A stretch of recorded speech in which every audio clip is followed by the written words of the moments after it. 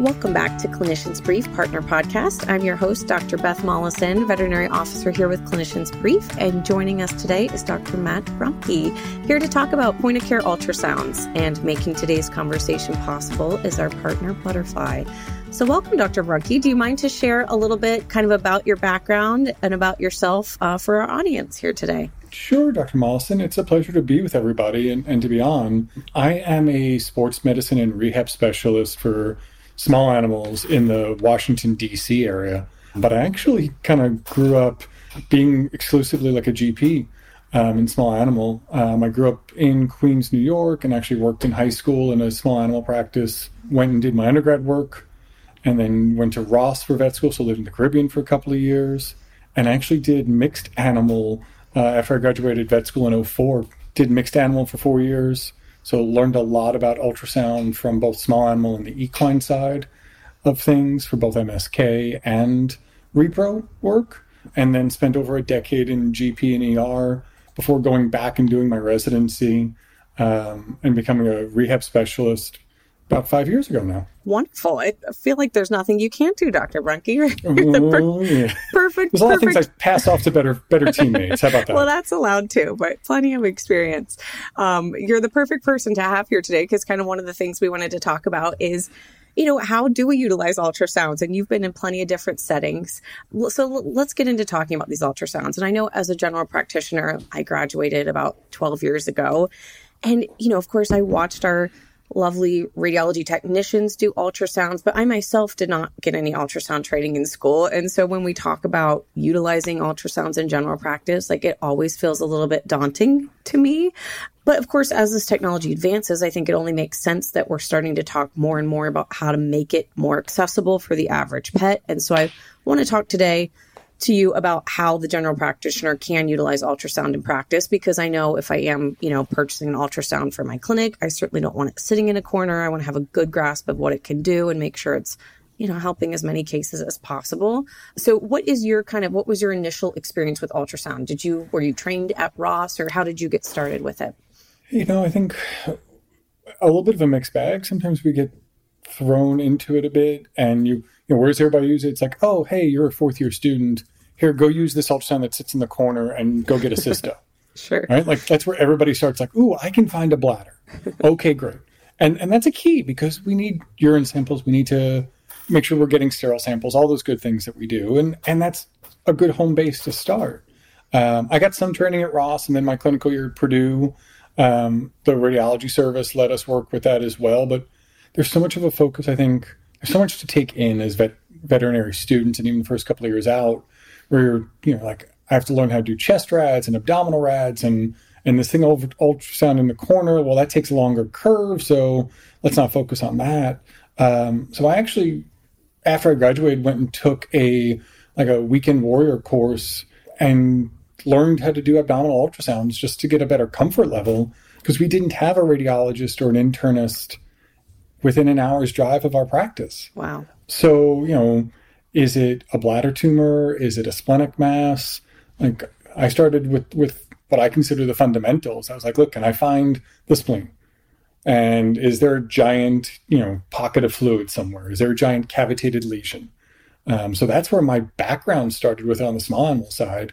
And then the vets I was working with taught me, equine MSK and repro ultrasounds, which we don't use much in, at least the repro side, we don't use much in small animal, but I'm really thankful I have that equine experience now, because it helps me so much in what I do as a specialist. Sure. That's wonderful. Like you said, sometimes you're just kind of thrown in with that ultrasound machine in the corner and you get started where you can.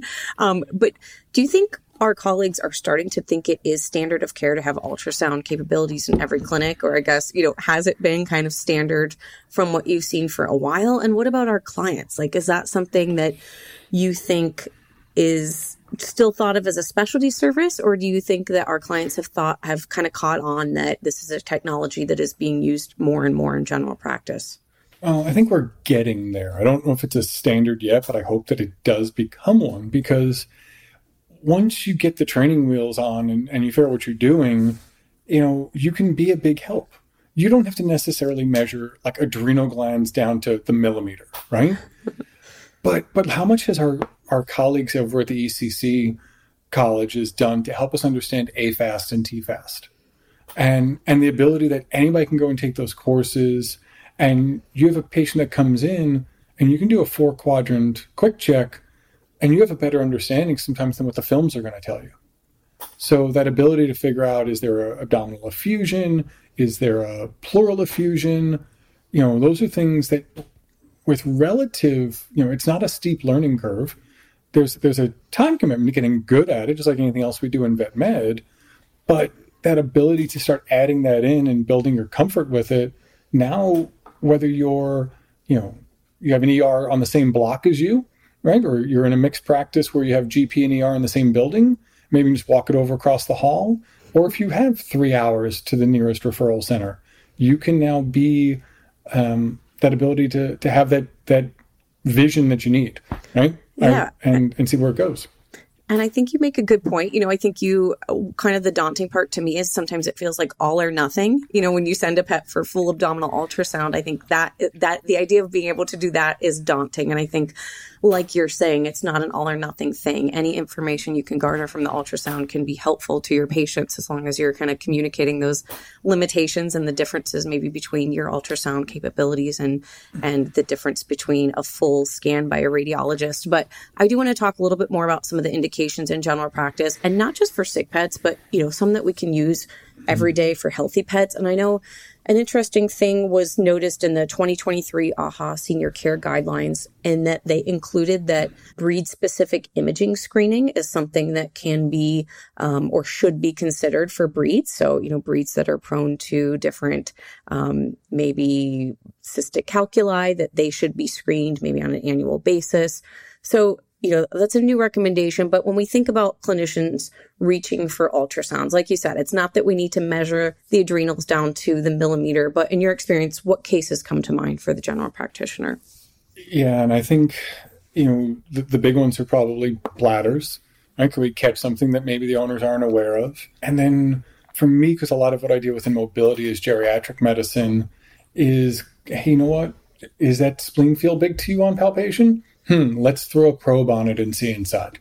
Does it have a big cavitated mass? Is there free fluid in the abdomen you could have caught? You're catching before that poor animal is in a true crisis moment. And as clinicians, it doesn't have to be us as veterinarians too. It can be our fantastic techs. Can they go in and just get a quick 4-quadrant, hey, I don't see anything much, or this didn't look right, can you put the probe back on this? And most of these docs now too, like when we do these in our practice, most of what I'm doing, if I'm doing a quick AFAST or a TFAST, do it standing. They kind of come in, I'm like, you don't have to lay them down necessarily. Mm-hmm. You get a quick idea. To me, it's that ability to catch the ticking time bombs. So, the spleens and the liver masses are the ones that give me the most dread, but also the most comfort that I have something, right? Then that I can figure it out, because otherwise it's just going to show up as hazy on an abdominal rad and you're not sure what's really going on. Yeah, absolutely. And, when we talk about bringing that ultrasound into the exam room and doing those quick scans, I know we talked about this a little bit, but again, that learning curve is kind of intimidating. And the fact that we're not specialists and suddenly we're maybe doing this new service. Do you have any tips for kind of client communication in that realm where, hey, I'm doing an ultrasound, but it may not be the full ultrasound that you're getting from the radiologist? What does that discussion look like with the client? I think going back to when I was a GP myself, I would go, look, I have the ability to get some information. I'm not going to get all of it right now, but I'm looking for the things that are in a potential danger zone for your pet. So honesty is always the best policy, right? And if you get comfortable with them, I've done enough quick scans in the room with the owner. And I'm like, hey, look, this is what I see right now. And like, ooh, that's a big pocket of fluid. Let's talk about this. Those are tough things to do sometimes. But if you can, especially when you can show owners, when they can visualize it and see it, it's easy for owners to see a fracture on a radiograph. Mm-hmm. But it's really hard for them to see those, those squiggly lines and what's going on. But if you can show them those things, they can start to wrap their heads around it. It can be a big help in the communication of the care for the pet. Yeah, I love that idea. I feel like the communication is much easier when you're kind of a team in the exam room like that, and you're kind of discussing what you're seeing and maybe what the limitations are. So that's interesting.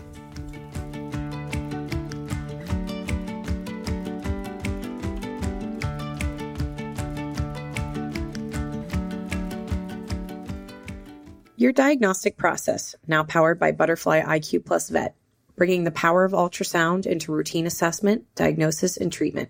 Discover IQ Plus Vet or sign up for a live demo at vet.butterflynetwork.com.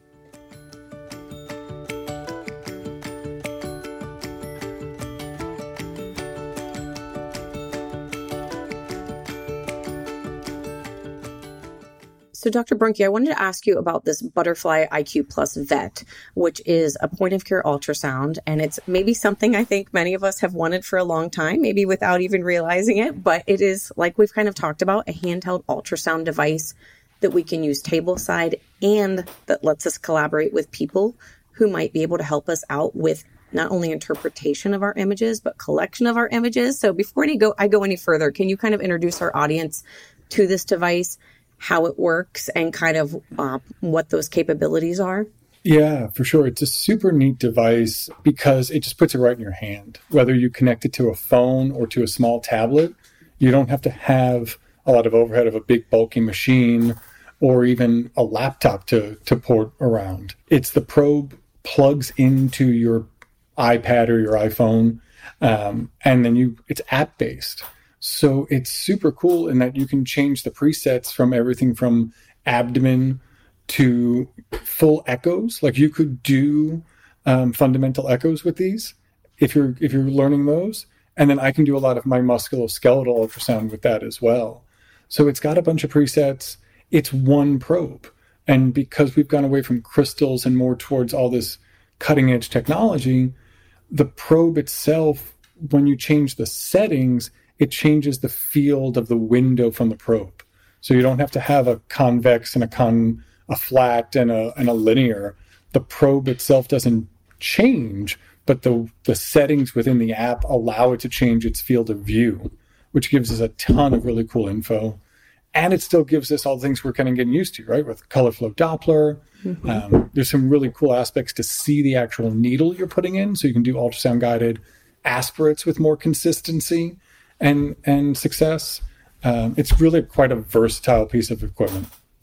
I love that. Yeah, being able to see the needle kind of go in. I thought that was a really cool feature, and I think takes a lot of the, anxiety out of things like cystocentesis or things like that. And explain to me about this collaboration aspect too, because I know we kind of keep coming back to the training and maybe some of the daunting aspects of ultrasound, but talk to me about how you can kind of collaborate with maybe specialists or even peers. Yeah, and the fun part about it having an app is that there's just so much built into it for training. So you can pull up the app itself and just go into the training modules and practice and see what everybody's trying to teach. So you don't have to go and find it on a portal or where did I put that textbook or those notes from the class. It's all built into your phone, which let's admit we have on ourselves all the time. Right. But if everybody's holding their phone that's listening to this right now, if you're holding your phone in your non-dominant hand, okay, and imagine that you're holding an ultrasound probe in your dominant hand, okay, if you're holding that probe and you're looking at, let's say, a bladder or whatever else you're looking at, if you're holding your phone to see the ultrasound image, guess what? Your camera is already going to be on your hand.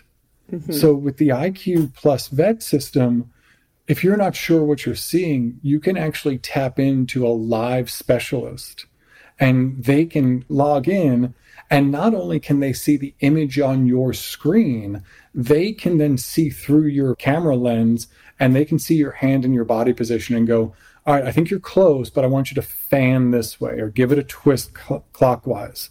And you have that guidance of the specialist sitting 12 time zones away, whatever it may be, okay, that can help you get the best images possible so you can do the best care for your patient. That is pretty cool. And I think takes a lot of that kind of, at least to me as a general practitioner, takes a lot of that kind of daunting feeling away where you feel like you're going to get stuck having, either not being able to capture the images or not having any idea what you're looking at. It gives you that kind of peace of mind. And I know we were chatting before we got started, Dr. Brunke, and you were kind of even just off the cuff mentioning some of the cases that I know you have used it for recently. So I want to hear from you kind of using the second generation IQ Plus Vet. Like, what do you think some of the advantages are? I know just hearing you talk about how quickly you've been able to pop the probe on some of your cases. So I want to hear about some of your firsthand experience. Yeah. So a lot of the times where I'm using it is looking at, let's say, like shoulders or Achilles and looking at the different tendons and inside the joint and what's going on with those. And that's at a specialty level, but you can still get good ideas from that if you have an interest in it in mobility issues and sports med. It gives us a lot of flexibility to get that done, especially if you're just getting into it and you're not doing them that often.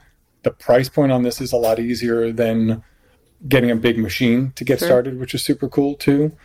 So that ability to see shoulder tendons, inflammation inside a shoulder joint, or is it a partial tear of an Achilles or other ligament and tendon issues like that, just like we do on our equine side, really makes it super practical. In my world, most of what I see, the average age of the patient that I see is over 9.5 years old. And so sometimes things that come in as elective lumbosacral disease, bad hips, bad elbows, we're looking at them and I'm like, this golden retriever is 9.5 years old and its gum color is pale. And everybody starts to go, but we can throw the probe on and I can change the settings from MSK to abdomen in 2 seconds. And I can go, okay, we thought that spleen was big. And look at this giant spleen and I can measure it. I can get calipers on that through the ultrasound images. And I can then upload that immediately to the server. But I can also just take a screenshot of it and walk over to the ER service and go, hey guys, so here's a golden, and it's going to clearly need your help. So we've had 3 of those in this past year alone that have come in for elective mobility issues that we've transferred over to the ER because we've had that in the palm of our hand, that ability to go, this is more of a situation than we thought. Let's go help. Yeah. And thinking of, contrasting that with kind of the traditional ultrasound experience where you have to, reserve the room, reserve the radiologist, like just how different case outcomes are when you, in your own space in the clinic can pop that ultrasound on when you think you feel something, or, maybe your suspicion is low that you feel something. So you wouldn't normally have gone and recommended an ultrasound, but instead you can pop the probe on. I just can't help but think of all those case uses that you get out of a point of care ultrasound that maybe would be completely different with just traditional ultrasound use. Yeah, it's so super practical is the thing. It's like, we're going to go spend $400 on this, or, hey, you know what? Charge something, because charge for your intelligence and your time, but charge something that's practical that you're like, what, I want to sleep better tonight. It's 5 o'clock on a Friday. I don't think this is it, but man, I can now check. Right. And so the more that we can do that, we're keeping up with the technology that's around us. That makes it super fun. Yeah, absolutely. And do you ever foresee this, like, I know we've talked a little bit about this, but it's not like this is going to replace referring to a specialist for these more thorough or body system ultrasounds. Do you foresee traditional ultrasounds always having a place in veterinary medicine? I want to say always, because you never know what the 50 or 100-year view from now is going to be. Sure. But for the near future, I think that there's a nice collaboration. You have the point of care ultrasounds that can get us practical images, figure out what's going on, see that, and then, maybe the technology will catch up where we can do, when the internist and the radiologist and the cardiologist can see everything and something like this, that's going to be amazing, because that's just going to allow more patient flow. And we all know, gosh, in the last couple of years, we're all backed up on patients right now. But if we can get more folks trained and the care is out there that we can start to process these patients more efficiently in our time, then that's a huge help. So I think we'll get there eventually. We're not Star Trek technology yet. We can't just wave the magic wand, but I think we're getting closer all the time.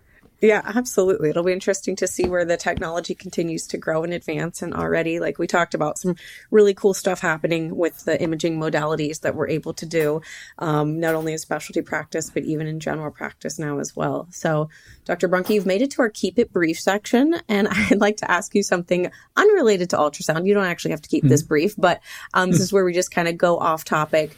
I want to ask you a question that's relevant to the reasons we're kind of trying to make practice more efficient and offer clients more options, like having table-side ultrasound. So kind of going into this, like we said, landscape of busy practice and improving efficiency. What is your best tip for yourself or your colleagues in your team for staying sane in or out of the clinic? Any takeaway tips for our audience today? Absolutely. I have a big recommendation to everybody. And that is every day, go make sure you walk your dog for at least 30 minutes a day. If you don't have a dog, go walk anyway. Okay? Go walk your cat. Get outside. Okay? The more you can, just take a little time for yourself.